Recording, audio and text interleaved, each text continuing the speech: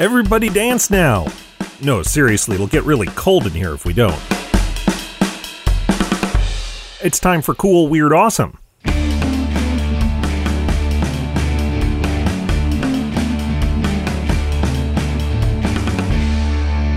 Welcome back to Cool, Weird, Awesome, the show that knows rhythm is a dancer. I'm Brady. It's Friday, November 19th. I don't go to a lot of clubs these days, but what I remember about them from before is that they tend to be loud, crowded, and hot. And that may be a good thing. A club in Glasgow, Scotland is looking to use all that heat as a source of green energy.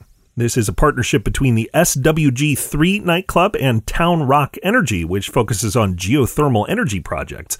Their idea, which they call body heat, is similar to how a home heat pump works. The heat that dancers and other clubbers generate can be stored, like in a battery. When it's time to cool down, the system pulls the heat from the space to use when it's necessary. When the temperature needs to go back up, the heat is pushed back out into the club. They say this will save 70 tons of carbon dioxide a year compared to heating and cooling in more traditional ways. And that's just one club. If the trial works, they want other clubs to consider trying their dance-based heating system. Though it might not work on that show, The Masked Singer, because wouldn't the heat get all trapped in their costumes? Or does it not work like that? Anyway, you can learn more about creating a greener world through dancing at coolweirdawesome.com and on Twitter at coolweirdpod. And coming up, we'll have some stirring words for you. That's right after this short break.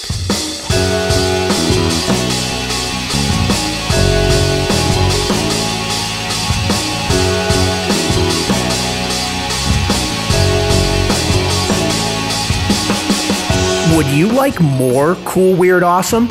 Like bonuses, extras, and insider info? Then join us as a backer on Patreon. We're offering backers extra episodes, sneak previews, and the chance to add their own messages to the show. To find out more, visit patreon.com/Brady Carlson. And thanks. You can speak up for our show whenever you like by telling your smart speaker to play Cool, Weird, Awesome by name, because it never hurts to ask. Today in 1969, Apollo 12 landed on the lunar surface. The third man ever on the moon, Pete Conrad, had bet a journalist that NASA did not script the astronauts' public statements. He won the bet by stepping on the moon and making a reference to Neil Armstrong's line from Apollo 11, quote, "Whoopee, man, that may have been a small one for Neil, but that's a long one for me." I'm Brady. What more can you add to that, really? Thanks for listening, and come back again next week for more Cool, Weird, Awesome.